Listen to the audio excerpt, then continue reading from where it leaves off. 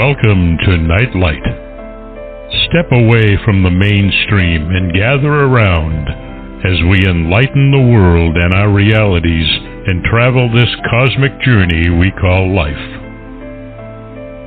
Join us as we share with you and provide that beacon that can guide us all to a better way. Explore with us as we examine a metaphysical montage of spiritual insights, covering everything from the mundane to the magical, UFOs to unicorns, and everything in between.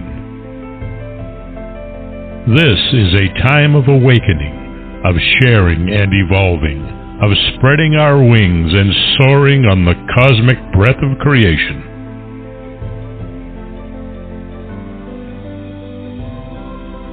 Come and join with other light-minded spirits as we weave our lights together to seek understanding, enlightenment, and, with a little luck, some wisdom. This is Nightlight, a reminder that you are never alone.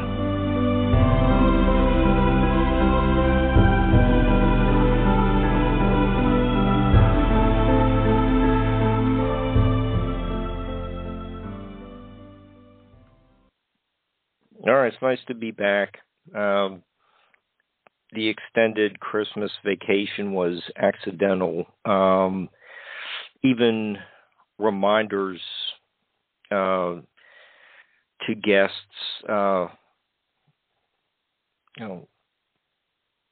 went unheeded. I think like 2 weeks in a row, sent out some reminders about the show. Even one said, "Oh, hey, I'm sorry about that. I need to reschedule." And they gave me the what would be convenient for them, and they still forgot for the second week in a row. But that's not going to happen tonight because our guest is here. Samuel Chong is a certified court interpreter, and he helped to get Michel Desmarques's The Theban Prophecy translated into Chinese and Taiwanese, which helped to vastly expand the book's popularity. Samuel had a couple of meetings with Michel, and we'll learn about that over the next couple hours. And Samuel also has translated 334% Lies, a book on secret societies. Samuel's website is chinasona.org, and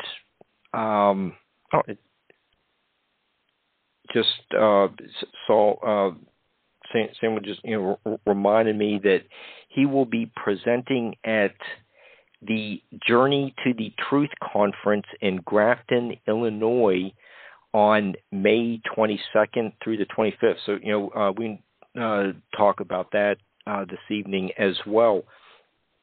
Hi, Samuel. How are you doing tonight? Good. Thank you for having me here.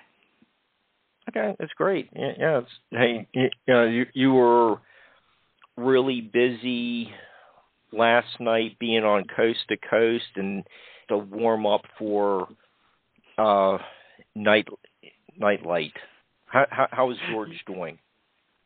Yes, George was doing great, and he jumped and asked a lot of questions, very interesting questions. And also, the call-ins, the people who called in and asked excellent questions as well.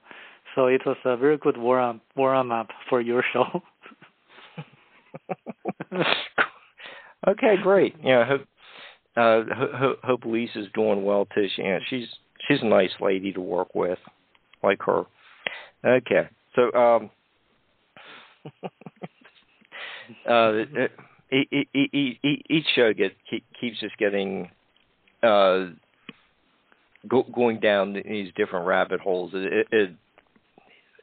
Each show just becomes has its own little life, and it's just a lot of fun doing this. Okay, so let's see.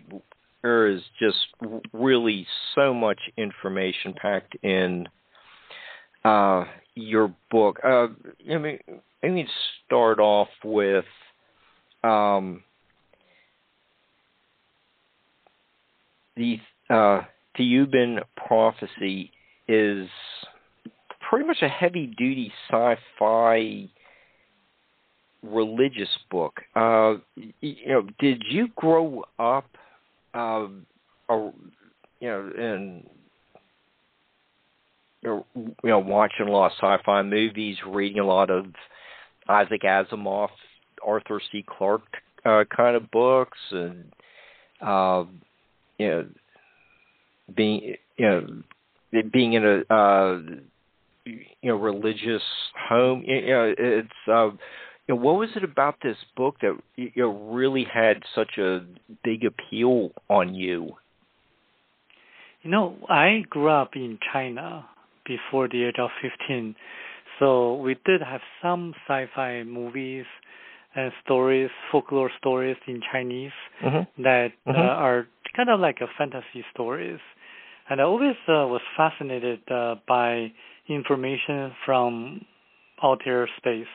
I wanted to really obtain more knowledge from people who have more advanced civilizations than us, like people who are superior in the sense that they have more knowledge. I was hoping that we can have better teachers or guides to guide us to the right path. So I had a fascination since I was young to obtain such information from either people who have such unique experiences or directly from the ETs themselves, so that we can just uncover or unveil all the mysteries of the paranormal and to learn how to live a better life. So that's my fascination since I was young. And after I came to the U.S., in my subconscious mind, I still sought for such information and knowledge. So after searching and reading books of ET contactees, I found this book on Amazon in 2014. Yeah. So yeah. So this book really, is the book that I was looking for. Well, it really does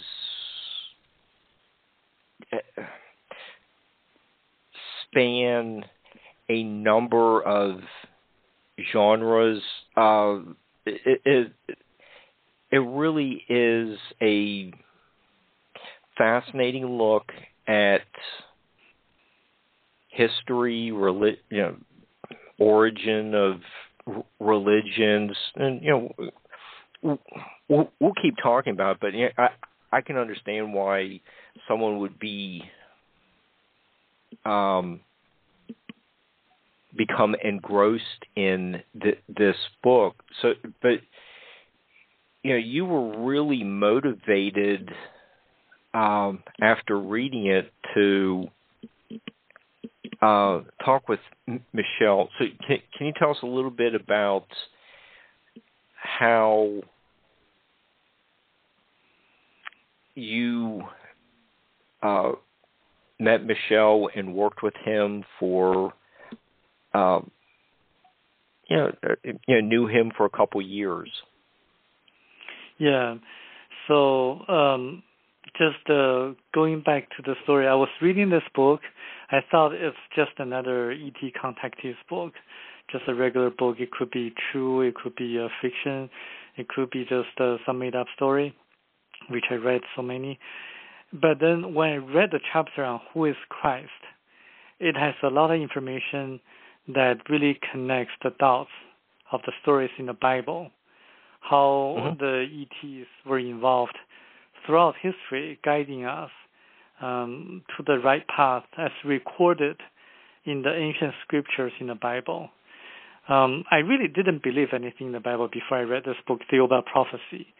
But this book, Theeuban Prophecy, really answered all my questions and doubts about the Bible, because I just didn't believe that anyone like the Son of God or could perform such miracles. I just didn't believe that Jesus was the Son of God. I thought God, Son, what's the connection there? Like God is supposed to be faceless, without face. It's supposed to be like a great spirit. Why would he send like a human-like son to us? Why not a daughter, which is more attractive to a lot of people? Why a son? So I thought that's just didn't make any sense to me. And also the church, a lot of the church that I went to really said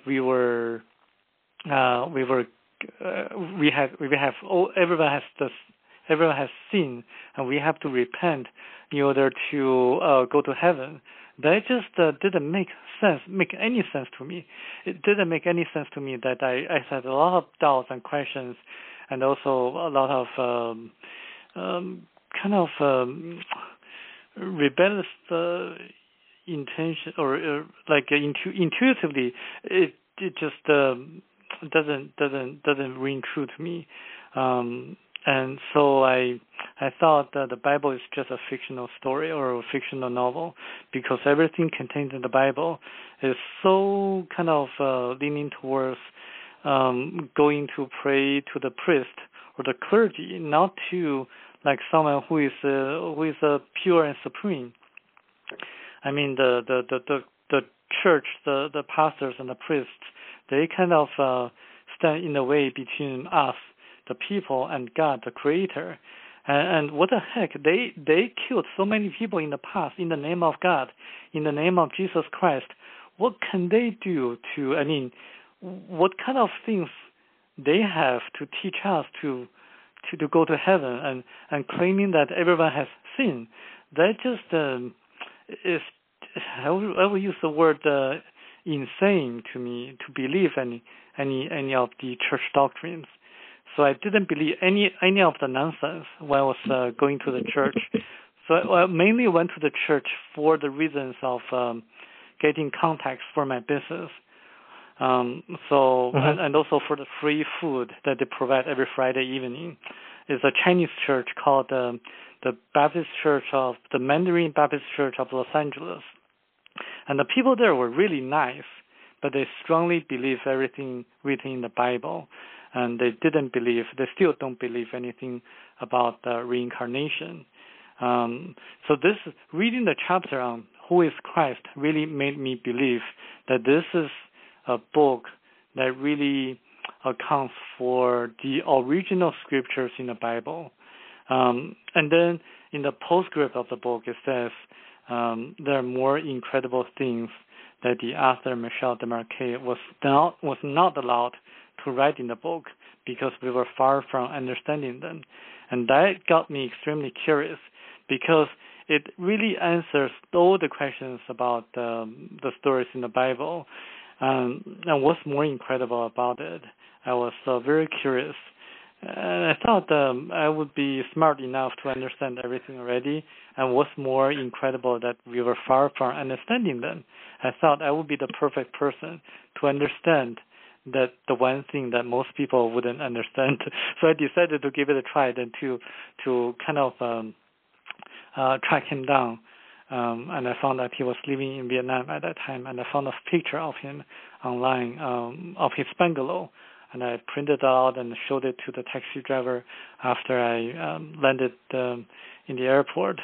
And the taxi driver took me there after the second try. And since then, I had kind of a working relationship with Michel Desmarquet. Okay. So you had two meetings with him, and you eventually spoke with him about helping to get his book to a wider audience. So, and like I said, the introduction, it was getting it printed in Chinese. we hear a lot about censorship in today's media. How difficult was negotiating Michelle's information to Chinese publishers? It was extremely difficult because Michel Desmarquet actually received $2,000 of copyright fees from a publisher in China who said to him that he would publish the book in China. And they actually paid $2,000 to him. But then when Michel Desmarquet didn't hear anything back from them, he asked me to follow up. It turned out that they decided not to have it published because of the fear of the censorship from the Chinese government. So Michelle asked me to find another publisher to have it published in a Chinese-speaking country, whether it's China, Taiwan, Hong Kong, or even Singapore. As long as it's published in Chinese, it would be okay. So I did a lot of research, and I looked up all the major publishers in China and Taiwan, Hong Kong, and Singapore. The Chinese publishers were afraid of anything relating to religion, Christianity, Jesus Christ. So that's the reason they're afraid of having it published. And the Taiwanese publishers have a different reason. The book mentioned about homosexuality being a neurosis, like should be treated. So this is a very sensitive topic in Taiwan for Taiwanese people. So some publishers rejected this book because of that sentence. They asked me to contact Michel Desmarquet to see if that sentence could be removed, and I knew what Michel would say, and I responded by saying that no, it has to be a complete version of the book without any deletion or anything like that for the Taiwanese version. Back to the Chinese version, it's a different story because Michel Desmarquet also knew about the censorship in China. He agreed that the Chinese publisher could publish it as a science fiction and also could remove certain sentences or even like an entire chapter from the book just to have the book published in mainland China. After so many contacts, like I tried so many publishers, and I thought there's a very good friend of mine. Her mother used to be like the editor-in-chief of a major publisher in China, but now back then she was retired. I asked her to establish a contact, and through her introduction, that book was finally published in mainland China as a science fiction, with certain removals with removal of certain sentences. Okay, so with an umbrella term like this is a science fiction book, kind of makes everything seem like it could be questioned. So that you hear things like that from censors, and we even I better not get into the fact checkers here, but that does seem like you were running into the totalitarian state of censorship and oppression of what we would call the First Amendment.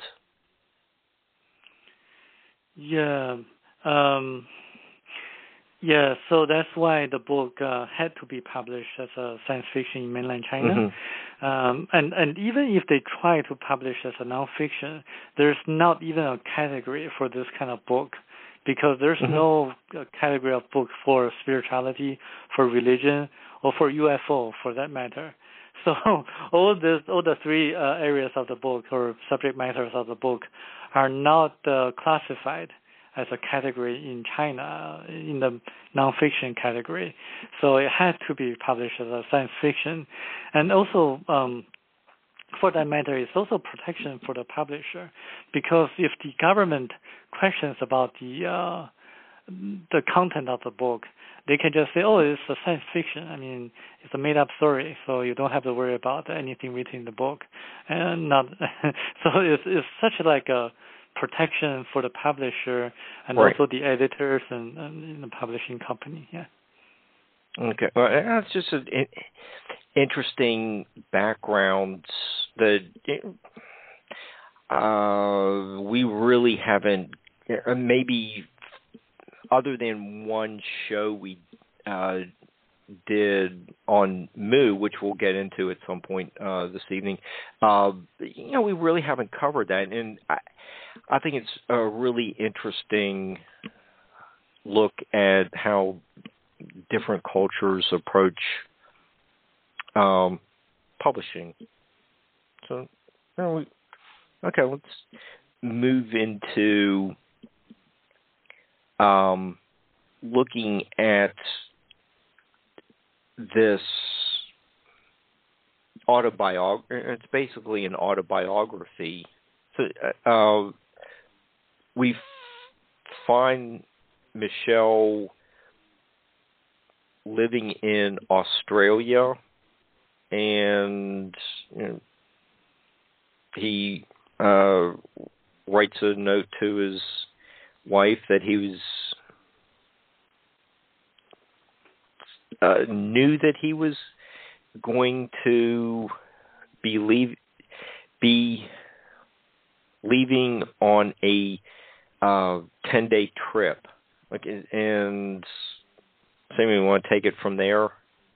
Yeah, that actually happened in Australia in June 1987. So he woke up in the middle of the night, and he didn't know why, but he wrote a note to his wife that he would be gone for 10 days, and there's absolutely no need to worry about him.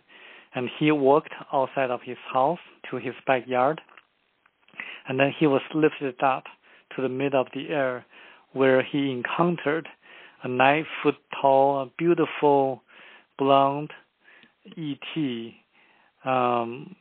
Who took him to a parallel universe where he saw a lot of people wearing medieval clothes and also savages. And he was explaining that they had to stop over there just to prevent other people on Earth from seeing them. So they wanted to hide this kind of a mission of taking Michel Desmarquet to their aircraft and spacecraft and to their planet called Thiuba or Thiuva. So they started their journey stopping on another planet called Arima X3 before finally arriving on the planet Thiuba, which Michel calls it Golden Planet because he saw like a golden mist surrounding the planet, very beautiful colors and lights. It's like a paradise to him. And he spent there for 9 days, and he was told a lot of things about the paranormal on Earth, such as the Great Pyramid, the Bermuda Triangle, the stories in the Bible, and the human energy field, the auras, our politics, like our political system, and also our financial system, our energy source, and also information about what we need to do to improve our lives and to move to the right direction. In addition, they told Michel the purpose of life and also reincarnation. They actually showed Michel Desmarquet his past 80 lives and explained to him that life is like a wheel what goes up has to come down. So everyone has to experience all the different kind of scenarios in life. For example, Michel de Marquet, he was a few times a beggar, but he was also a queen ruling a very large country on a different planet.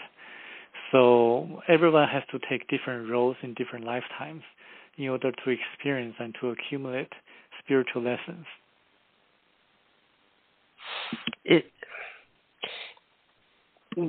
When Michel woke up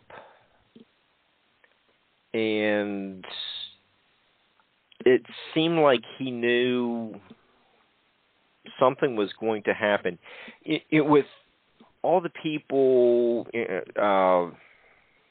like Michael Carter, with whom he's spoken, and all the other hosts, and listened to all the other shows. Is there something that the abductee seems to be aware of, but they don't know exactly what, but they know something is about to happen? Some kind of life-changing event. Is that pretty? Is Michel following a pattern of what other contactees or abductees experience? Well, he didn't know what was going to happen. He just suddenly woke up, and but he knew something was wrong. Something was not normal that was happening to him. So he kept thinking it must be a dream, that he was lifted up, and he saw this kind of strange, misty kind of scenario when he was entering into the parallel universe. And he felt something was very strange, and then he was told a lot of the things, and even though he was told that that was not a dream, he still believed that was a dream for him, that he would wake up from the dream. And then he was told that he was going to take on this journey to visit the planet Zeuba, or Zeuba. And so I think it's only after they explained to him that he learned that he was going to take this extraordinary trip. Okay, and in Michael Carter's discussions with us, as well as when we had Andrew Smith as a guest, when he was discussing the Flatwoods Monster case, and I think we've had I think Zelia Edgar has had describes an encounter she researched where we had these huge-sized beings, and they're also dressed. We've had I think in Andrew the Flatwoods Monster case, there was writing on the clothes. Is Michel's depiction or recounting of his abductor a little unusual, or clothed large entities, fairly common? Have you encountered that much? Well, I think in terms of the size of the ETs that Michel de Marquet experienced or encountered, it's kind of like a gigantic person, 9 or 10 foot tall, really tall, like a giant. But I also know a friend of mine who encountered, or actually who met Greys, the little Greys who are shorter than us. And so I think there are different kinds of ETs in the universe. Some are taller, some are shorter than us.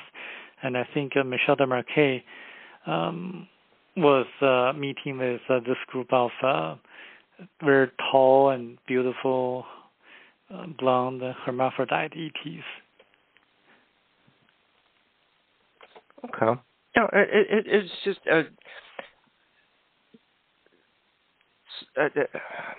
some of these characteristics do pop up on discussions. When we cover these ET topics, and it's just interesting to just get a variety of perspectives on the characters. I just asking for personal interest, and hopefully the listeners are having some of their questions answered by you as well. It is an interesting aspect of the phenomenon. Yes, this group of ETs, the Theubans, they're really, really beautiful and sexy. When Michel Desmarquet was meeting with them, and when he entered their spacecraft, he saw this kind of like a dozen or so of them astronauts, all female-looking. Like they all look like females or women, and all beautiful like Amazons. And he was really happy about that, because he liked to be around with women, and they're really beautiful and sexy.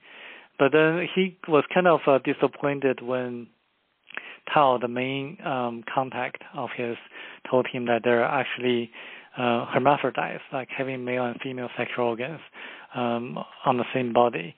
So that's but they still look more feminine than masculine, and because according to this group of ETs, women look prettier than men in general. So that's why they chose that their bodies to resemble more like women's bodies than male's body, just to be more attractive. And in fact, they are more attractive than any of the other people that Michel Desmarquet encountered during his trip, because he also met other ETs, at least their corpse, and also Golden Doko, the building structure on their planet. And also this group of ETs, they can live forever, so they can regenerate their body at will.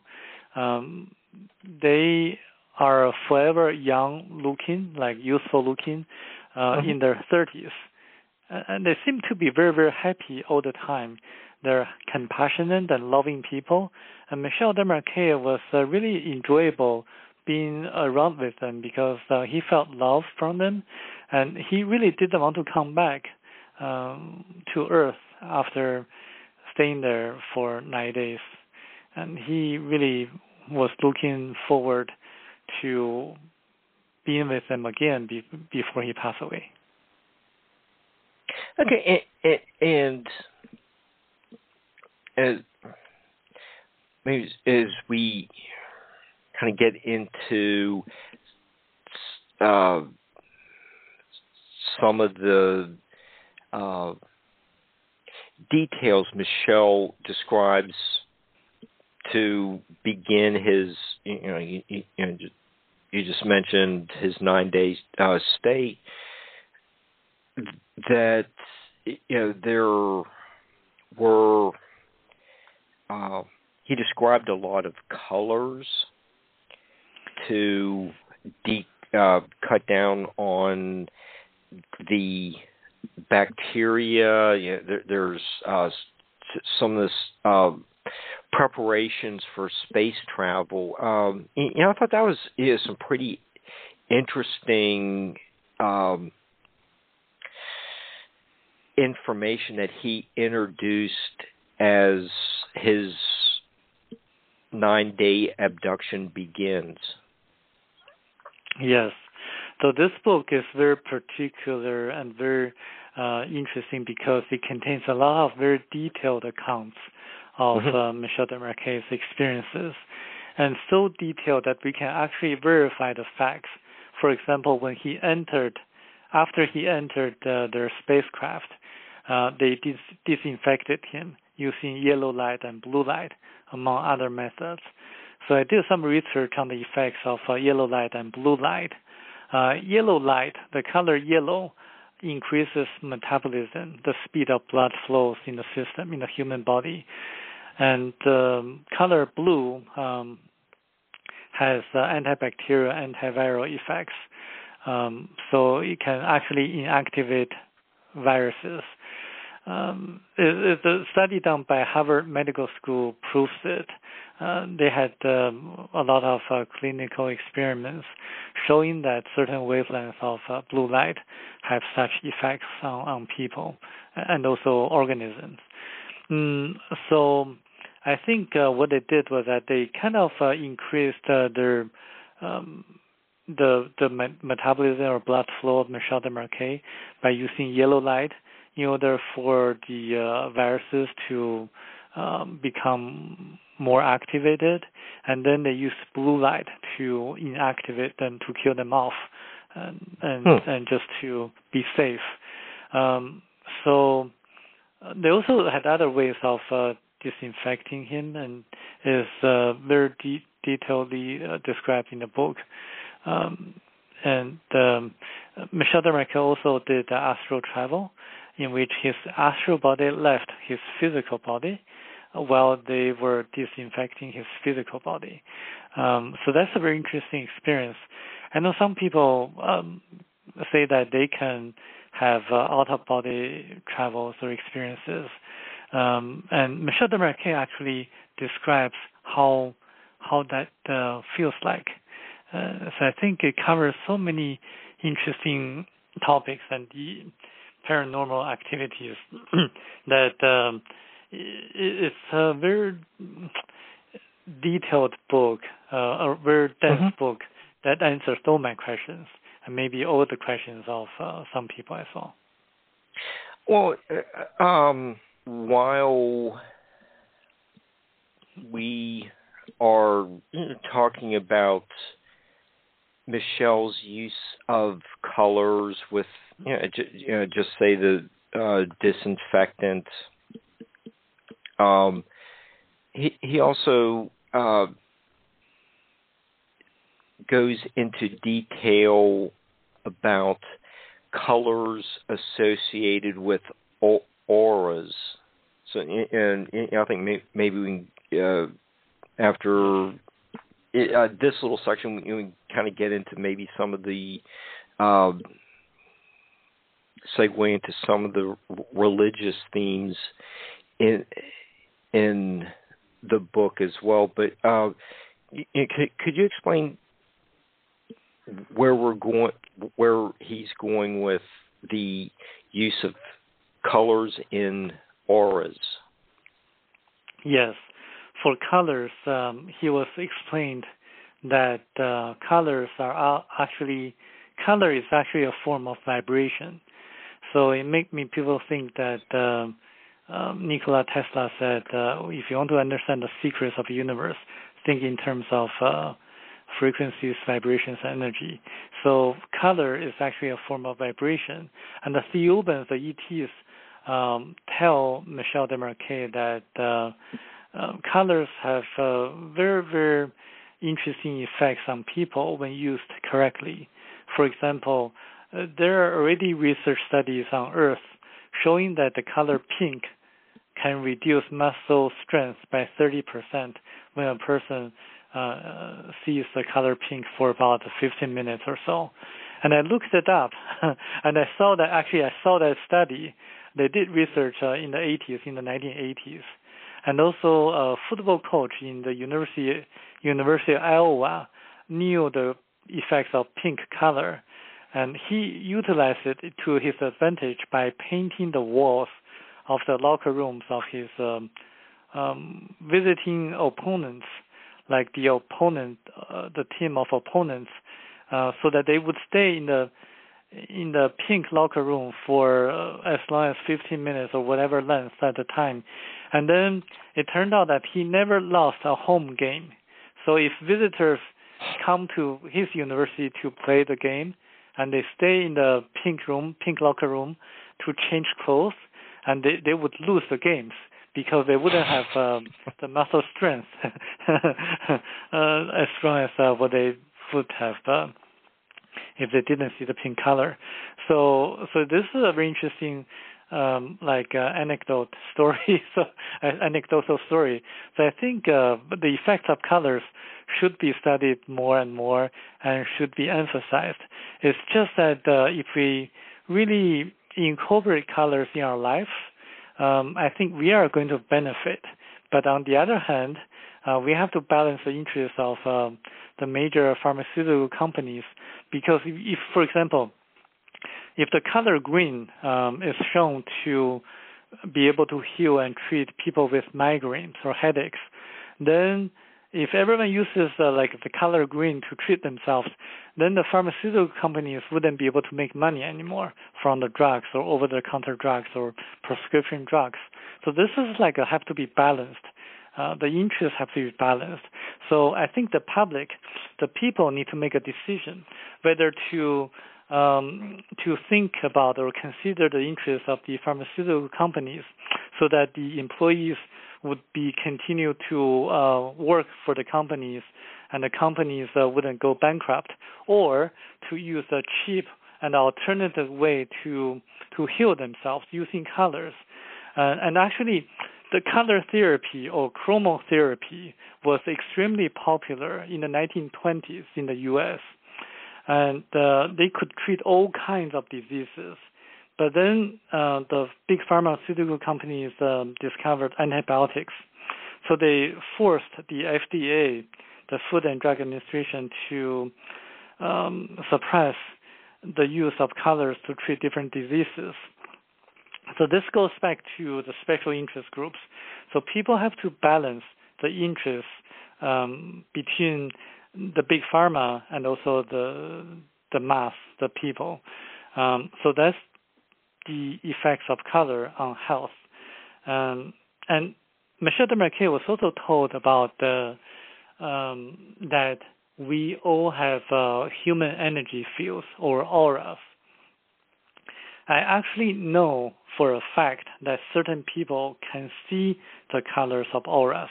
For example, Barbara Brennan, former NASA scientist, she can see the colors of auras, and also she can see what's going on with a person, like a person's personality or intentions, or if the person will have physical illness, because physical symptoms of different illnesses show up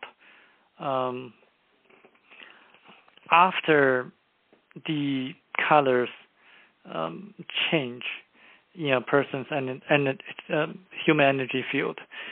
So in a sense, the human energy field is kind of like a prediction indicator for a person's health conditions. And Michel Desmarquet was told that if a person can incorporate the colors of their environment with the colors of their auras, then it's going to have amazing effects, beneficial effects to that person. So I think that's something that we can all explore further. Well, I've read a little bit too about trauma. Some people can pick up the aura around traumatized people. So I've encountered that in something similar in a different context.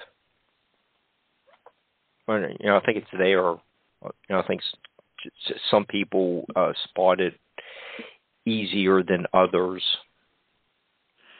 Yeah, that's true. Some people, when they see, like the people who can see the colors of auras, when they see a person in front of them, they can tell if the person uses drugs, hallucinogenic drugs, or if the person is drunk, or if the person has evil intentions, or if a person is spiritual. In fact, there's a lady called Rosalind Brewery, who did studies with a professor at UCLA on the effects of colors, auras, and she tells me that she can normally tell which football team is going to win the game by just looking at the colors of their auras. Like the winning team, always has like a stronger, more harmonious colors among their team members. So she would be able to predict which team would win the game. It also applies to horse racing. So she can actually tell which horse is going to win the race. So that's very interesting. Okay, well, if you want to win the Super Bowl, have all just don't dress in the pink locker room. Right. That's for sure. That's a precaution to all your listeners.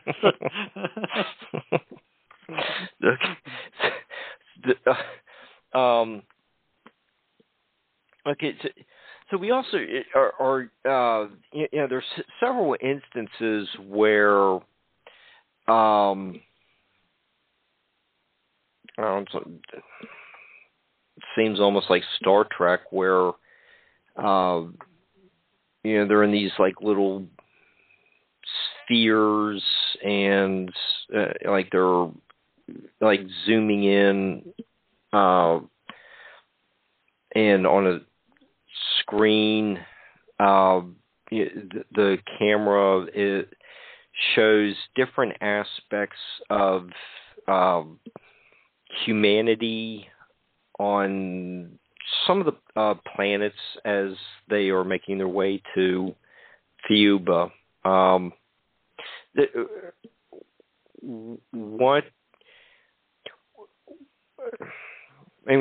Just talk about one of the samples and see how some of them almost seem like they are foreshadowing some biblical stories. Is there one you want to talk about? I thought the one with the like ants and the radiation poisoning was pretty interesting. Yeah, so what happened was that they were going to Thiuba, but they stopped on another planet before their arrival. The name of the planet is called Arimo X3. So they saw like very kind of desolate scenes over there. And it turned out that they had a nuclear war about 150 years ago, where everything was destroyed. So because of the radiation of the nuclear bomb, people were deformed. They had a lot of effects after the radiation, like they seem to have a lot of issues with their skin and also their facial structure because of the radiation effect. And also because of the radiation, a lot of the insects were mutated, and they grew very large. So they were like cockroaches and also ants that grew so large that they posed a danger to the survivors on that planet. So the Thiubans, this group of ETs, have to kill them off in order to help the people on that planet to continue to survive. And so the Theubans were actually collecting the soil samples and water samples from rivers, and just to see the leftover radiation levels on their planet. And they also told Michel Desmarquet that on that planet, it actually existed a very successful or kind of highly advanced civilization, very similar to what we are today. Like technologically wise, they were kind of advanced.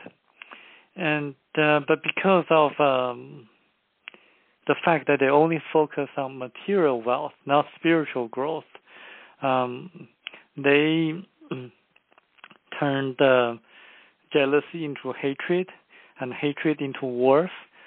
So they fought against each other, and the war escalated, and they used nuclear bombs, and everyone was destroyed, and there were only like a few survivors left.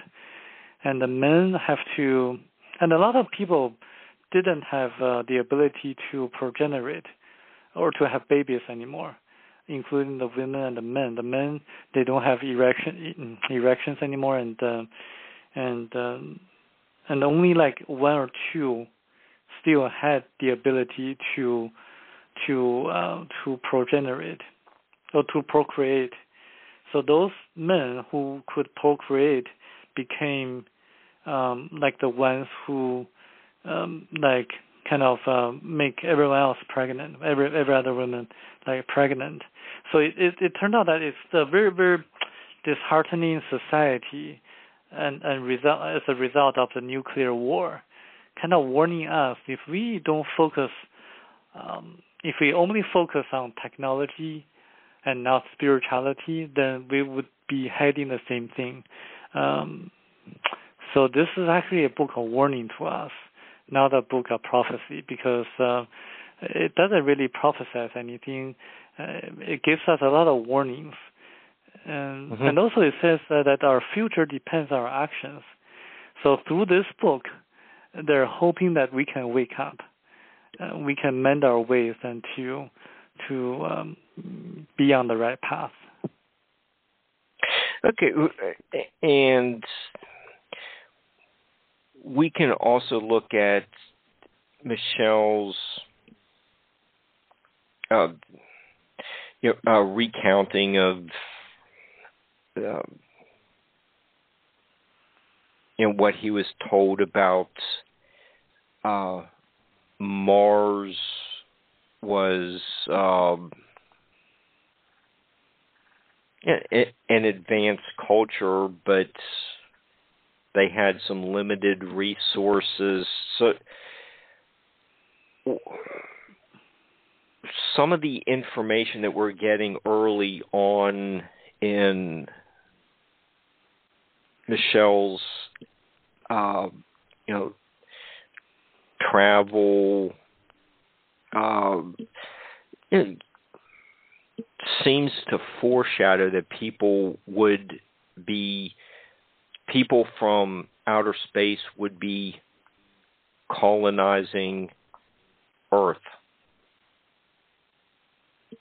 So and they're bringing their lessons with them.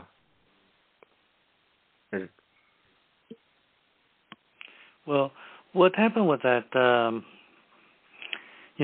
the planet Arimo X3 that they just visited, like about 300,000 years ago, they had an issue with overpopulation, and they were trying to migrate to another planet of the same category, like a Category 1 planet, which is like Earth, where we live now. That's the lowest category, and there are a total of 9 categories. So they were trying to move their people, and at that time there were the continents of Lemuria and Atlantis. So they first landed. Actually, they first explored the planets in our solar system. They saw Mars. They visited Mars and saw that they had people there. The people were highly spiritual, the people on Mars, but they didn't have a lot of technology. and because of that, their natural resources were scarce. So the planet Mars wasn't able to sustain so many people being migrated from that planet Arima X3. So they thought Mars was not the ideal planet, and also Mars was also a dying planet too, because the core was cooling down. When the core of a planet is cooling down, that means it will probably no longer have the electromagnetic force to capture the atmosphere anymore in the future. So without the atmosphere, then plants and life forms would die out, and the planet would become like a desert. So which is like Mars now. So if some people want to really move us to a desert planet like Mars, I think they should probably seriously reconsider. So they gave up on Mars and they discovered Earth. So they landed on at the northwestern corner of the continent of Lemuria, where they saw some Chinese people. And the Chinese people, I know Chinese people. I am a Chinese person from China, and Chinese people are always very suspicious. It's just their nature. So they had a war with the Chinese people there, and being like more spiritual, they didn't really want to have the war, so they retreated back to the moon, and they established like an alien base, a ET base, on the far side or the back side of the moon, and that they used as a transfer station to transfer their people and materials gradually, step by step, phase by phase, onto the continent of Lemuria. So that's the story, and there they built a very, very successful and civilization, and they built a great pyramid, and they colonized the people on Atlantis, and also like people helped the people of Atlantis to colonize, or the Mayas to colonize people in India. So a lot of stories like that, until one day, about 14,500 years ago, the entire continent of Lemuria sunk into the ocean. And there seems to be some hints of these lost continents referenced in the Bible.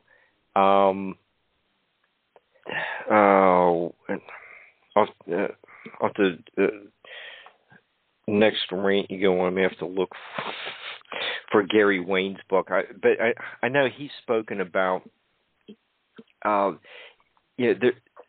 There are indications that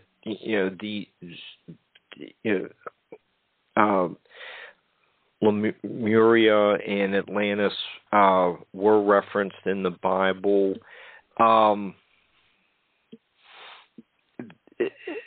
There are some other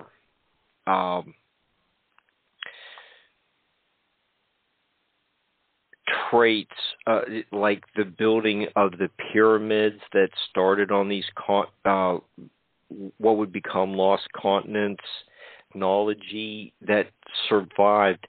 So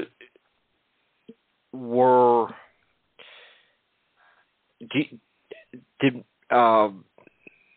during Michelle's learning of Earth's prehistory on the spaceship,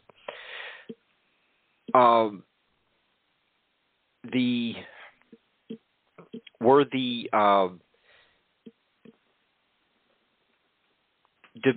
depictions of these lost continents seem like they're pretty accurate with a lot of the ancient folklore and ancient sacred texts? Yeah. So Michel Desmarquet actually visited in his astral body what it was like living on the continent of Lemuria about 14,500 years ago. He actually, with the guides, with the guidance from the people on Thiuba, they actually took him inside of the Akashic record, which, according to him, records everything that happens on a planet by rotating like at the speed 7 times the speed of light. So, and he was told that people with practice, certain psychic or spiritual practice, they can actually do the same thing by accessing the Akashic record and to learn about what really happened in the past in a holographic form. So he actually experienced everything, and he saw and he heard and he actually felt what it was like when the continent of Lemuria sunk into the ocean, and also before it sank into the ocean, how people were living on the continent. And he saw that people were really, really using highly advanced technologies such as anti-gravitational technologies to build the Great Pyramid, to build a pyramid, and also the statues on Easter Island, the Moas, yes. And he actually saw that they used a lot of form of psychic practice like meditation to communicate with people on other planets by sitting inside was similar to the king's chamber in the Great Pyramid of Egypt.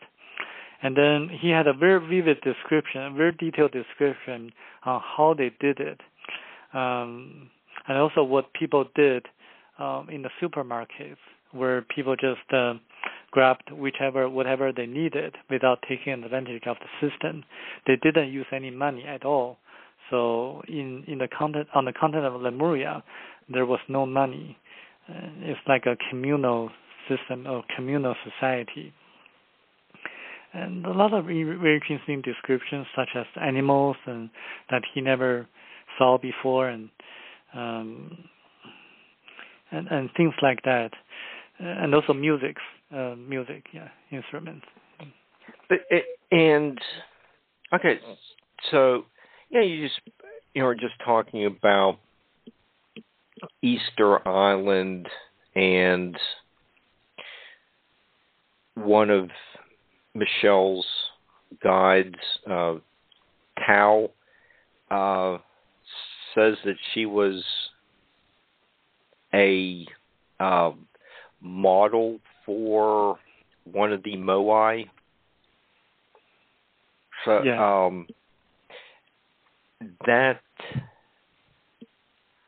so there's your ET ancient structure connection.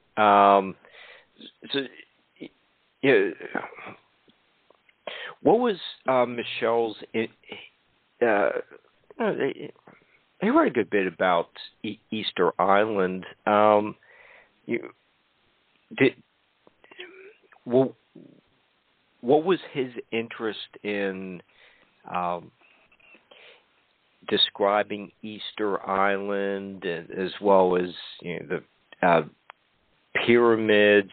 Our listeners really enjoy those topics, and they do come up pretty frequently in these discussions with alien engineering.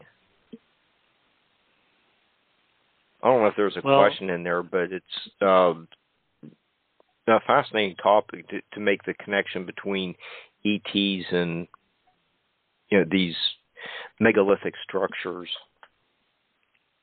Well, the megalithic structures, such as the Moas statues on Easter Island, were actually built by the people on the continent of Lemuria with the technology of using anti-gravitational force, like technology to lift the stones up, and also using supersonic vibrational systems to cut the stones in a very precise manner.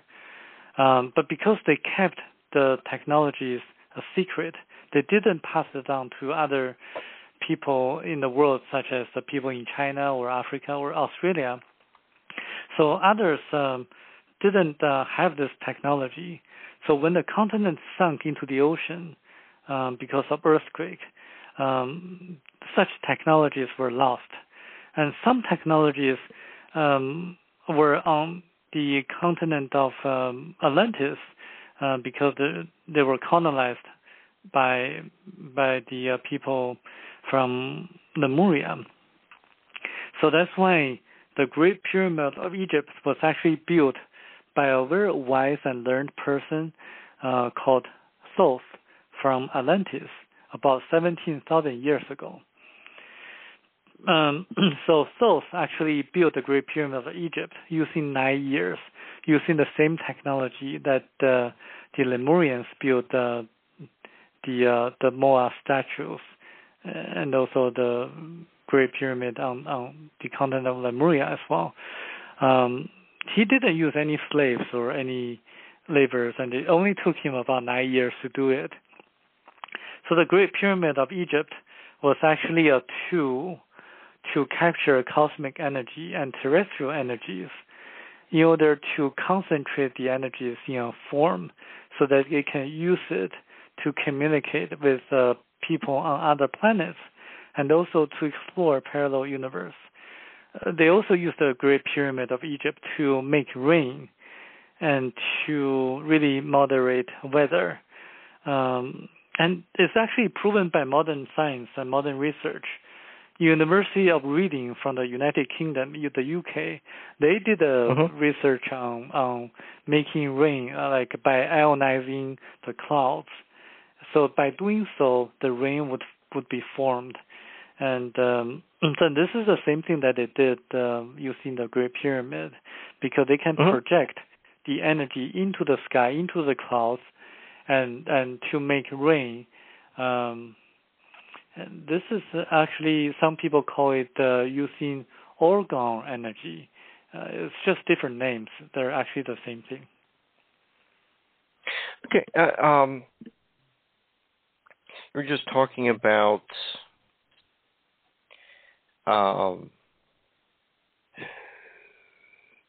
controlling the weather, making it rain.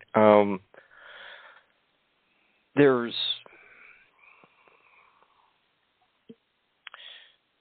seems like there are a lot of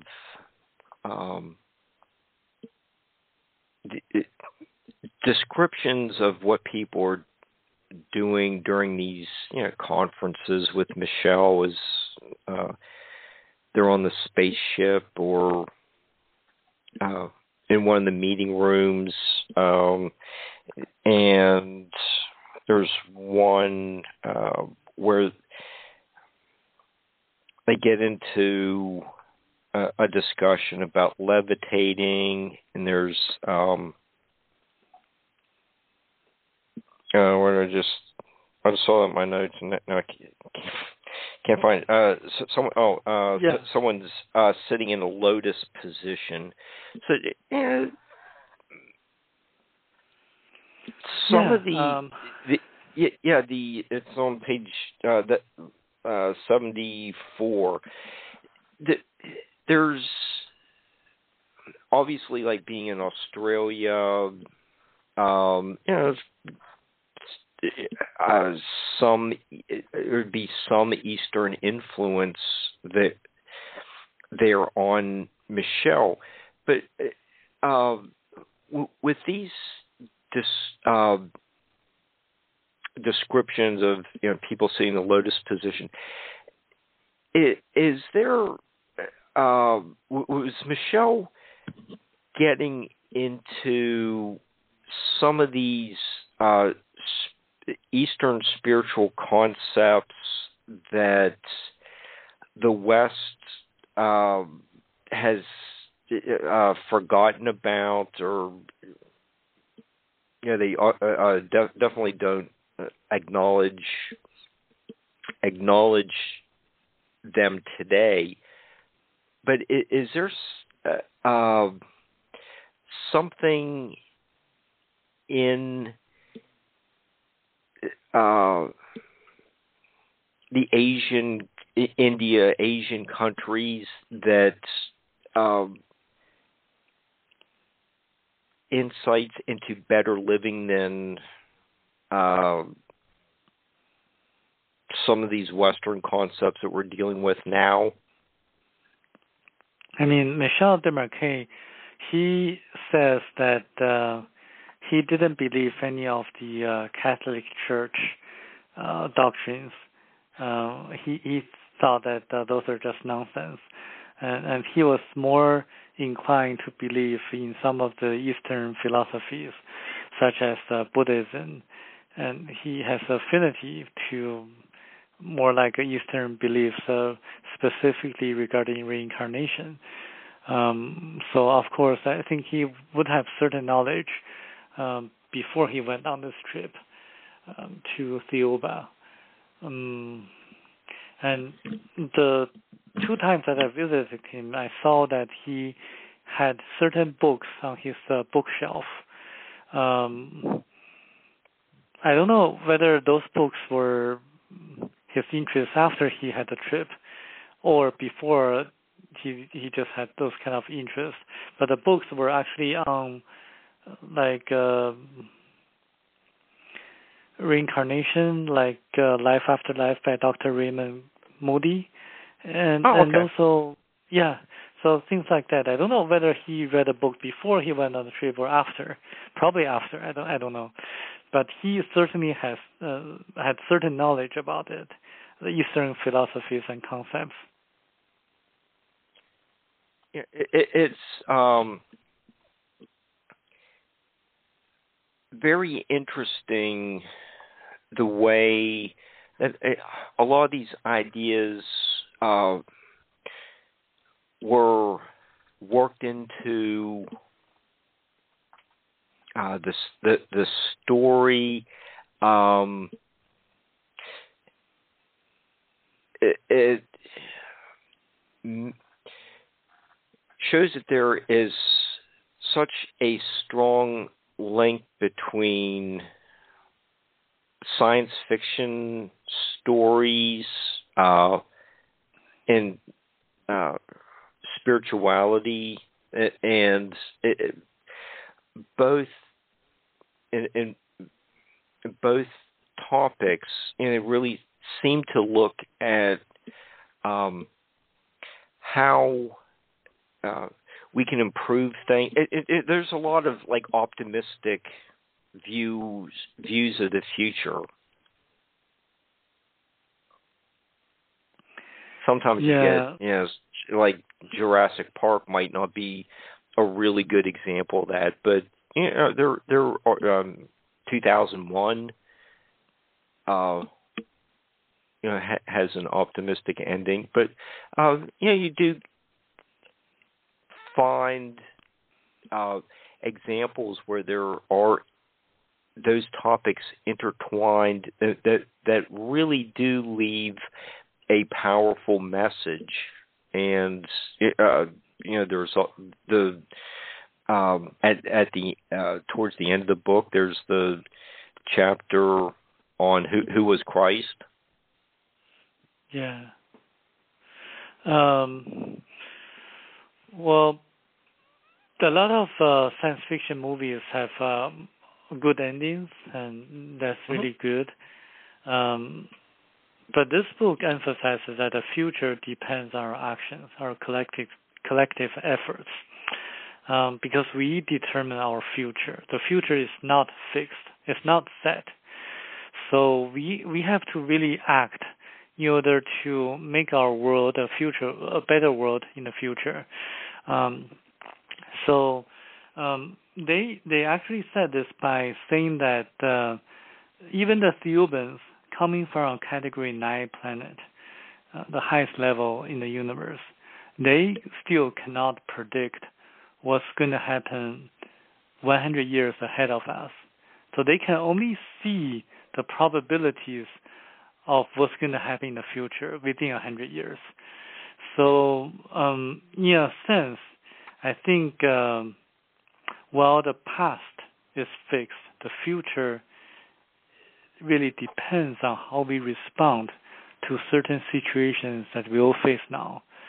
So I think it's good to have good endings for sci-fi films, and I really love the endings such as the Avatar, and especially the first one, and I love it, especially environmental aspect, environmental thing of that movie I especially enjoy. But I really think that this book is aimed at waking people up on a more spiritual level, so that we can really be mindful about what's happening around us. Like everything that happened in the past a few years or a few decades, like are the mainstream media really the one that we should just blindly follow? The book really wants us to really look at everything behind the scenes, look at what's happening really, like are the politicians really the ones making the decisions, or other special interest groups pulling the strings, making the politicians like puppets on a show?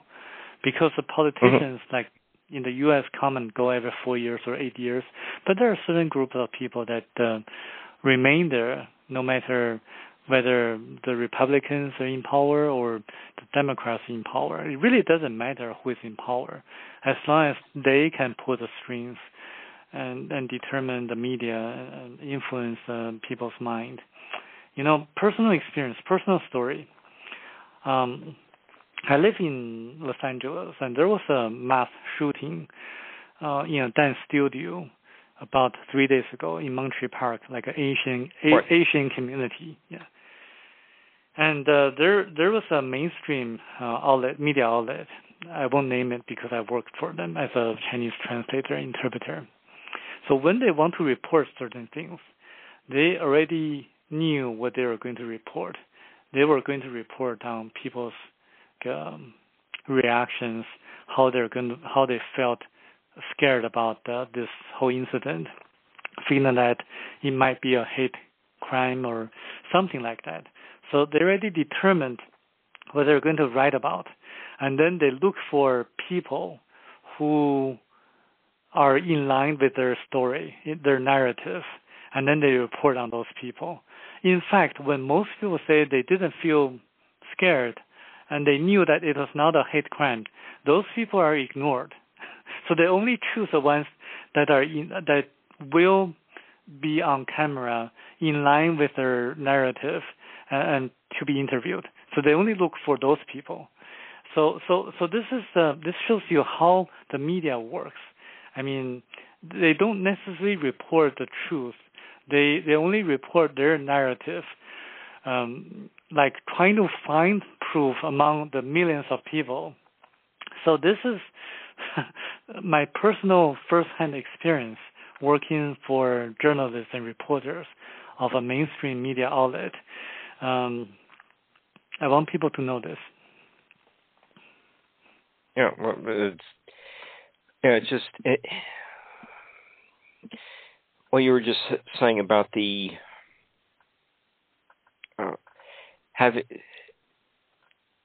the media already is looking at who is what aspects of the story that they want to print. It's it's kind of like all of a sudden, out of the 250 years of the United States, it's like all within like the same couple weeks, all these presidents and former presidents are having all these classified documents. All of a sudden, they show up at their homes. That doesn't seem a little fishy, and it's not. That's not falling into a narrative that the media wants you to believe, except for what Nightlight does. Mm-hmm. Right, exactly. But it just seems like some things are staged, or only wanting that one point of view. Exactly, for sure. And it's just a shame that people were hurt and killed in the shooting that you're talking about, but it's the manufactured responses seem not to be genuine. So, but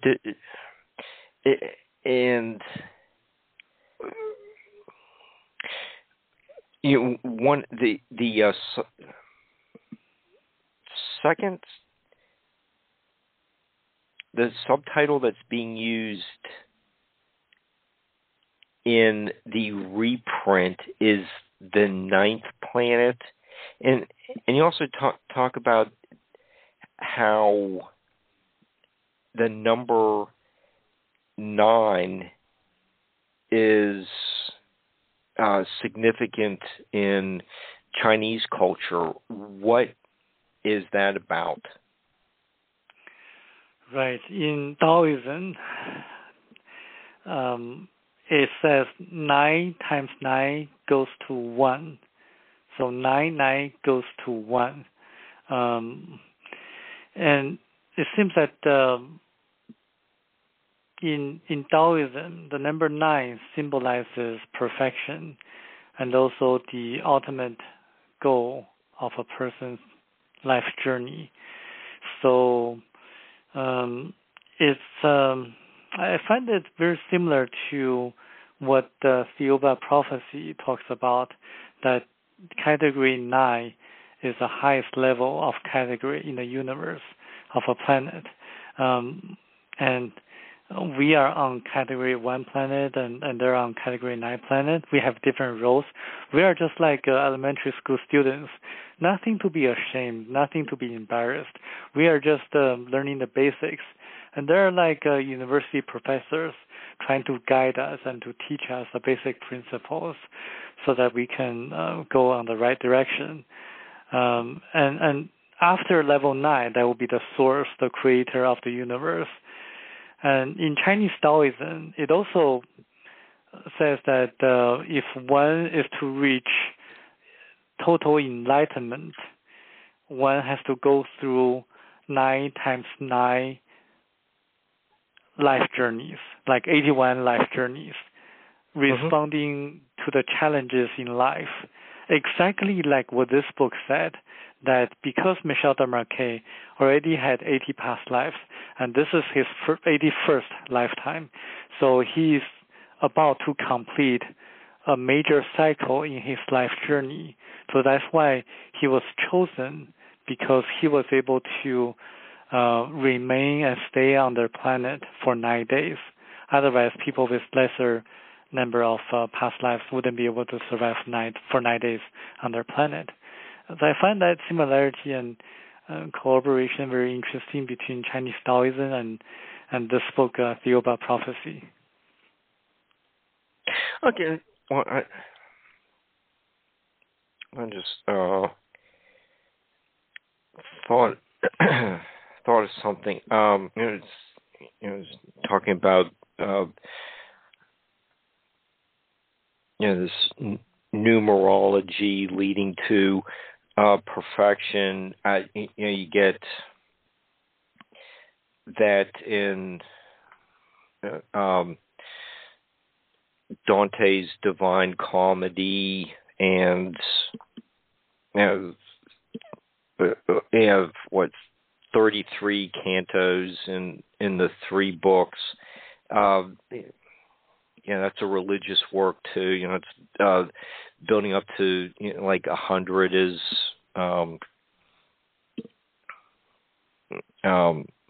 like a perfect number, and all the nines involved, getting close to 100, but you have like 99 cantos throughout the 3 books, and all these just different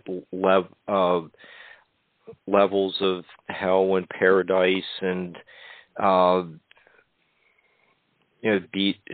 Beatrice as Dante's guide through these different symbolic levels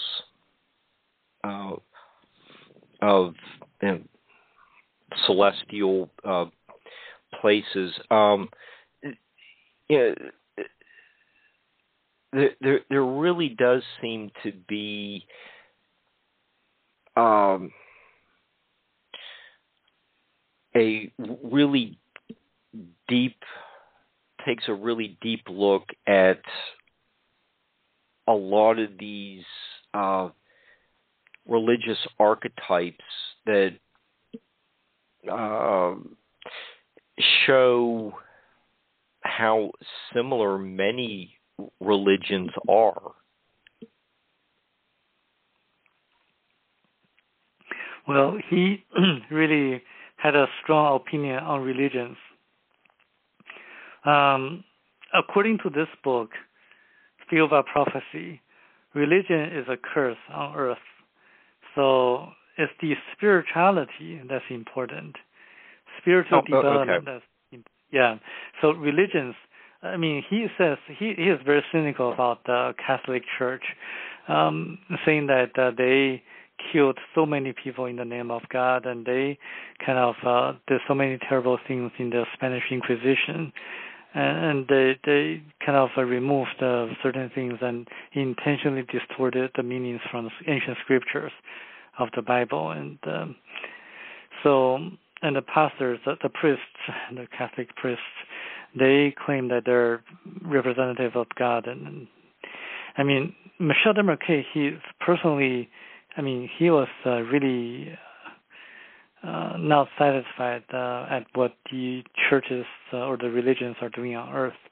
The Theubans also say that the Catholic Church, being the wealthiest religious organization on earth, they kind of spent millions, a lot of money on their expenses on the Pope and also other things, and in the name of God, and claiming that they still need a lot of money, and poor people, especially poor people, donate a lot of money to them, and they squander away just on their expenses without really doing anything for the needy or anything specific for the needy. So they're hypocrites, and they are really the not the good guys on earth. When I read that, I was very dubious about this claim. I thought the Catholic Church people, I go to a Protestant, like a Baptist church, so I didn't know anything about the Catholic Church.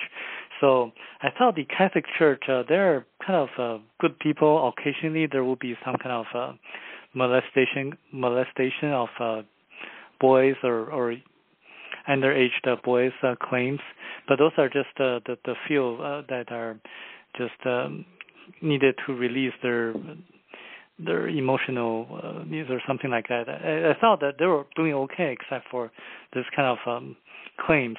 What I didn't know was that the Catholic Church was actually the wealthiest religious organization on earth. I didn't know about that until one day I asked my pastor, like the pastor at the church that I go to, saying that, Field of Prophecy says the Catholic Church is really wealthy. Is that the case? I was told that the Catholic Church is more than 10 times wealthier than all the Protestant church combined, or something like that. It's really something that shocked me. I didn't know about it, so it's really interesting. Yeah. Yeah, and let's see what with your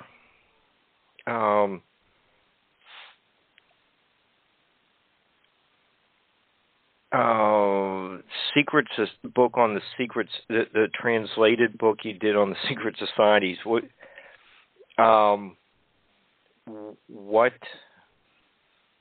would the readers get from that one, since you are segued into what some of these groups do behind the scenes? Yeah. So how I found this book, 334,000 lives, not percent, but thousands lives. Okay. Yeah, it's hard to pronounce that word, but it's a symbol of 1 over 1,000. So what happened was that I was looking for ways to see auras, because I know being able to see auras would be a very important skill to improve a person's spirituality. And I did a lot of research on the internet. One day I found this forum in English that mentioned about the book in German, with a passage about how the author of that book was able to gain the ability to see auras through certain practices. And it was a very detailed description, so I wanted to read the entire book to gain more knowledge and to find out the source of the information. So I at that time, it was about 2 years ago, the book was only written in German. And I thought, I need to read that. Why don't I just have it translated into English? So I did.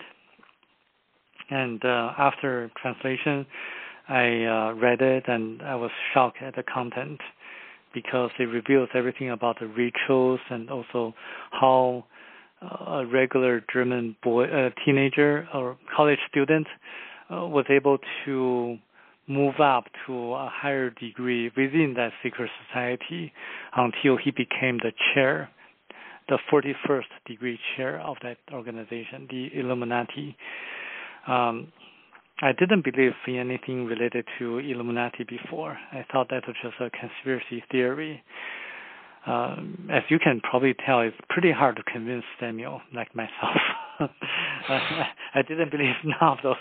But after I read this, there's so many facts that corroborates with what's being said in the book, The Oba Prophecy.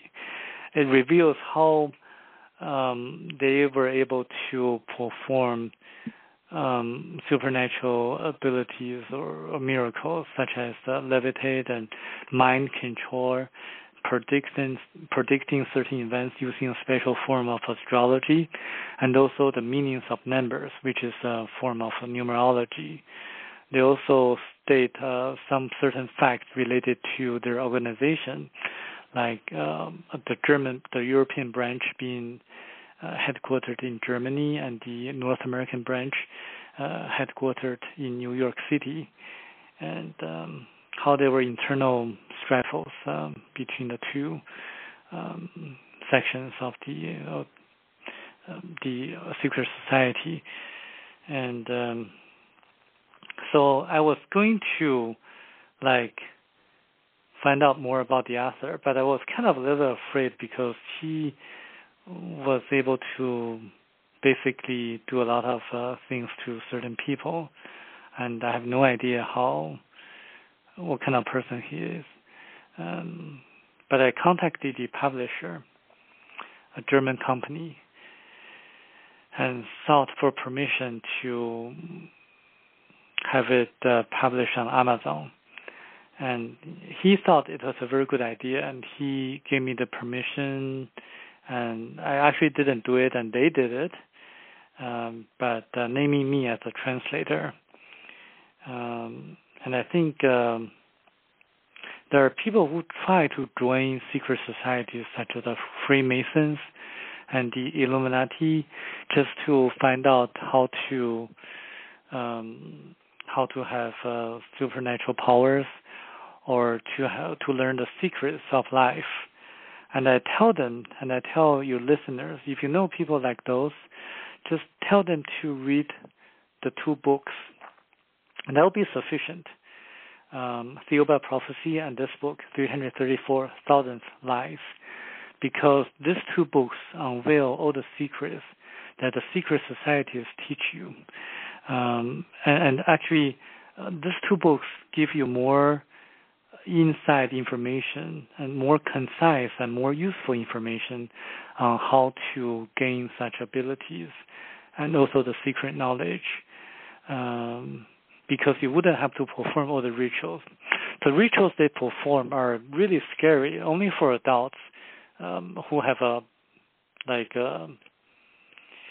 heart that can sustain such, can take such information. They kill people just to get the person's energy, so they can grow stronger energy-wise on their own. They do a lot of terrible things, and once you get in, it's really hard to get out. Either you die or you don't name anyone when you release certain information. So it's really a scary organization. I would tell people not to be involved. If you want to gain the knowledge, just read the 2 books. That will be sufficient. Okay, we have guests who cover both sides. I'm not a member of, I'm just a member of Nightlight. That's about the only group that would accept me. But we hear stories from both sides of the secret society. They're popular shows. It's interesting. I'm not a member. I just listen to what people have to say about them. But you also studied in Spain, so are you fluent in Spanish as well? I am fluent in Spanish. I can get by with a lot of things, yes. Okay. Yeah. Sounds like you have a fascinating career in working with full languages. Yes. And in addition to that, I always want to learn from the best. For example, if I really want to learn how to invest in the financial markets, I would learn from Warren Buffett, known to be the best investor, the most famous one at least, and also Jim Rogers, who Warren Buffett says is the best financial instructor he ever seen. Jim Rogers, if you know him, he's a co-founder of Quantum Fund with George Soros that made a very big killing in the financial markets when the British pound depreciated against all major currencies. And also like that. And also I want to say to people in the ufology field, if they want to learn about ETs and their advice and suggestions to us, and their technologies for that matter, read the book Theobald Prophecy, because it talks about the people from the ETs from Category 9 planet, not the Category 1. The Greys that the U.S. government has been collaborating with to get their technologies from, they're from Category 1 planet. If you're learning from the Greys, you're learning from your peers. You're not learning from the masters. If you really want to learn from the masters, learn from the Theobans, the Jehovah's, as was being quoted in the Bible. And also to the people who really are interested in the secret societies. I know there are some other authors, writers who write about their experiences in secret societies, and those are like lesser degree members that they interact with. But the book 334,000th Life was written by the highest degree of the chair of the Illuminati. For the Illuminati, there were only 39 degrees in the past.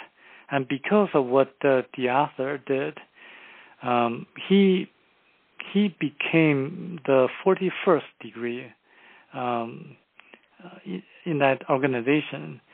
So if you really want to learn everything or inside out or maybe everything about the Illuminati, you definitely should look into this book because it's from the chair. And Samuel, you just mentioned, learning from the Theubans. There is, a passage in there about they are guardian angels. They do appear in the Bible just under other names. I think there's so I think my friend the Red Dragon Rider had a post the other day about guardian angels being mentioned in the book of Exodus. These ETs are ones that there are ETs here to help us. Yes, throughout history. For example, they were trying to help us to get on the right path of spirituality by destructing the two cities, Sodom and Gomorrah. They were trying to help us by having Moses to lead the Hebrews out of Egypt. They helped Moses by going to Mount Sinai, by parting the Sea of Reeds. And they also helped us by sending Jesus to us. Actually, two Jesus, one Jesus, one Christ, one who could not perform miracles, and the one who could perform miracles.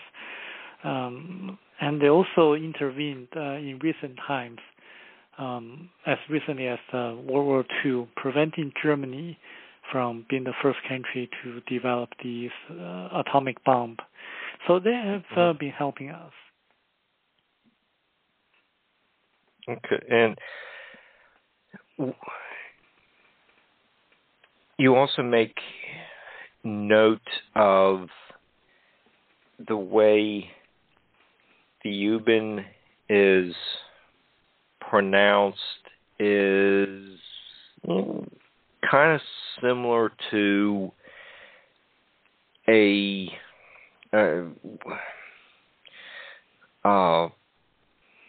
corruption of the word Jehovah or Joven. I'm sorry. Can you explain that? Yeah, like if you really like the book Theoba Prophecy was originally written in French, and in French, Theoben is actually pronounced as Theoben, Jehovah. Like the planet Theoba is pronounced as Jehovah, which is very similar to Jehovah.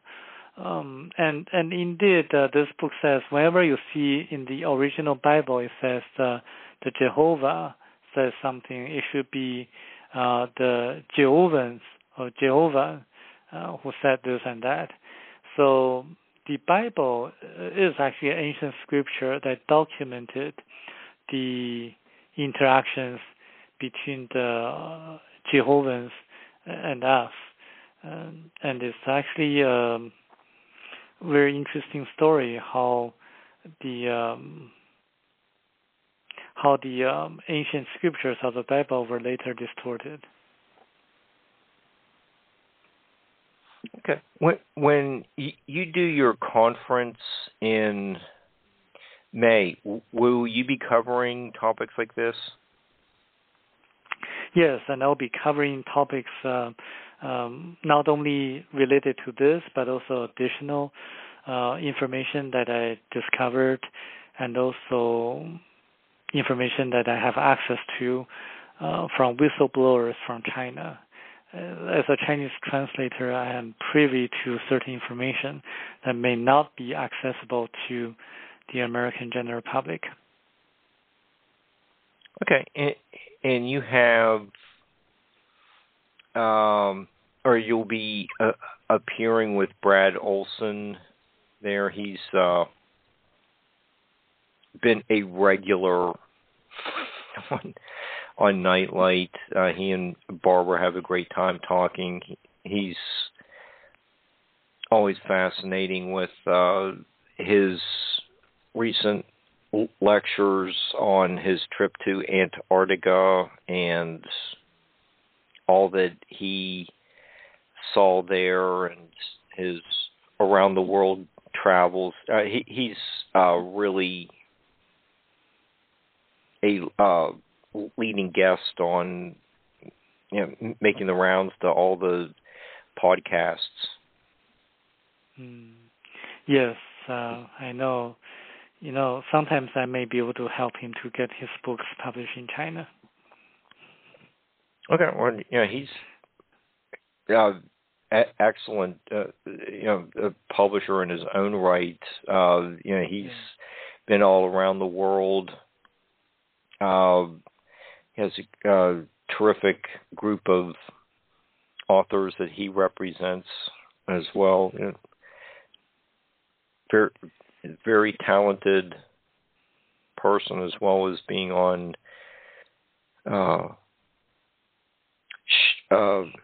like Scott Walters' show and other History Channel shows. Yeah, I'm actually in touch with him already. Yeah, top quality guy. Let's see. Is there? We're talking about the subtitle of the Theban prophecy is the ninth planet. Is there any similarity to Sitchin's the 12th planet?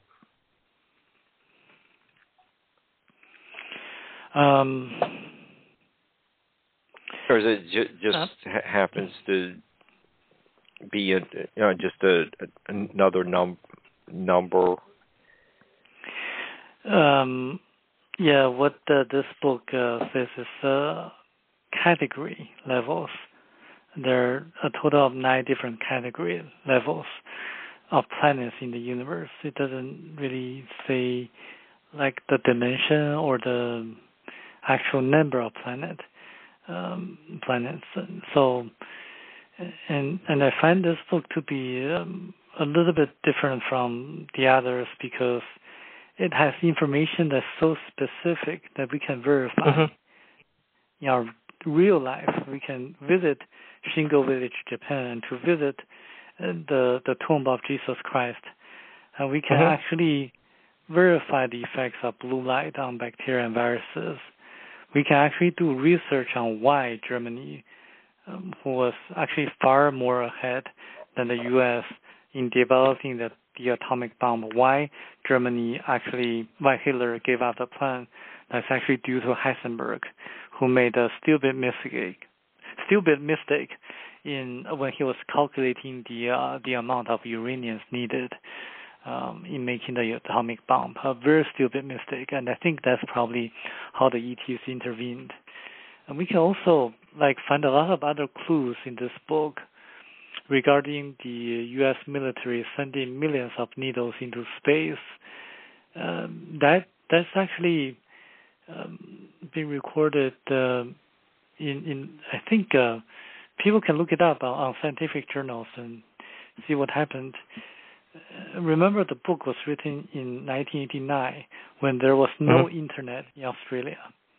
And Michel Desmarquet was a farmer, a landscaper, who, until his death, didn't know how to use a computer, didn't know how to type, and not to say how to surf the internet. I mean, he didn't know how to handle the technology of the modern days. But yet he wrote about everything, and he never visited Japan in his entire life. How did he get the information that we can verify? I think if he writes so many facts that we can verify, then the other facts contained in the book that we have yet been able to verify should be paid attention more seriously, because they might be true. It's very likely that they're going to be true, even though we are not able to verify them yet. So, and you are hoping to go to the Shingo village to see where Jesus was buried. Well, we have had guests talk a little bit about, during the Jesus's lost years, he did a lot of traveling. So there is a legend that Jesus traveled to Japan. Yes. So what happened was that in order to meet people's expectations that someone extraordinary was going to be born from a virgin woman, the Theobans implanted the embryo into the uterus of Virgin Mary, and that Jesus was born, and he was highly intelligent and spiritual, and he went to India and died in Japan. So there's a tomb of Jesus Christ in Japan, in Shingo Village, Japan. But because a person is born from an embryo, then he would have to pass what they call the river of oblivion, forgetting everything he experienced in his past lives, and also forgetting all the knowledge that he accumulated to perform miracles. So that Jesus actually couldn't perform any miracles. That's why there's no record in the Bible stating that Jesus performed any miracles before the age of 30. Christ, on the other hand, the one who preached spirituality and love in the Bible, in the New Testament, is actually an ET from Theoba, who went into the body of Jesus made by the Theobans that resemble like the looks of Jesus at that time. And they did this just to be able to remember, for the Christ to remember all the abilities to perform miracles, because they knew that the people at that time were really not going to take the words of a regular person seriously. Someone like Christ would have to perform miracles in order for the people at the time to believe his preachings, his teachings. So that's why he performed all the miracles and preached spirituality and love. And he died on the cross and resurrected 3 days after, just to show people that there's life after death and there's reincarnation. And the 3-day period of time is very interesting because in Tibetan culture, it is forbidden to touch the corpse of a person for 3 days, because they knew that that would disturb the recent dead. And there's a more scientific explanation, is that when a person dies, the astral body leaves the physical body, and 81% of the electrons that make up the astral body remain in nature for 3 days before they go back to the higher self of a person. And the other 19% remain in nature until they're either recycled by nature or when a person reincarnates. And some people say that they can see ghosts And what they see is actually the 19% of electrons of the astral body of the dead person. Because of static forces, the 19% electrons resemble the shape of the person when he or she was alive. And because electrons also contain memory, so that's why ghosts frequently haunt the places that they loved or hated. Okay, that makes sense. And that's a nice lead into some other shows I'm working on to develop, to bring to our listeners. Keep that in mind as well. And Samuel, we're down to about the last 3 minutes or so. Okay, you had your conference in Illinois, May 22nd and through the 25th. Where can people find your book and anything else you want to publicize? Yeah, people can find information about me by searching on Google my name, Samuel Chong, C-H-O-N-G, and also the name Thiaobaa, T-H-I-A-O-O-U-B-A. In the conference in May, I'm going to reveal a lot of interesting information that's going to benefit many of the audience. Their health, their family, their relationship, their financials, because I have a financial background as well, and also how to respond to challenges in life. In addition to the messages from the ET, the friendly ETs, and I think it's going to be really rewarding for the people who attend. Okay, and you can find the books on Amazon as well. Yes, Amazon. Yes. Okay. Well, we're only down to like 90 seconds left. So, Samuel, I just wanted to thank you for so many insights to other cultures that you brought to tonight's show, as well as how multifaceted Michelle DeMarquet's book is, and thank you for passing, for Michelle passing the torch on to you to keep discussing this fascinating book. And thank you again. And I want to thank all the listeners for tuning in. And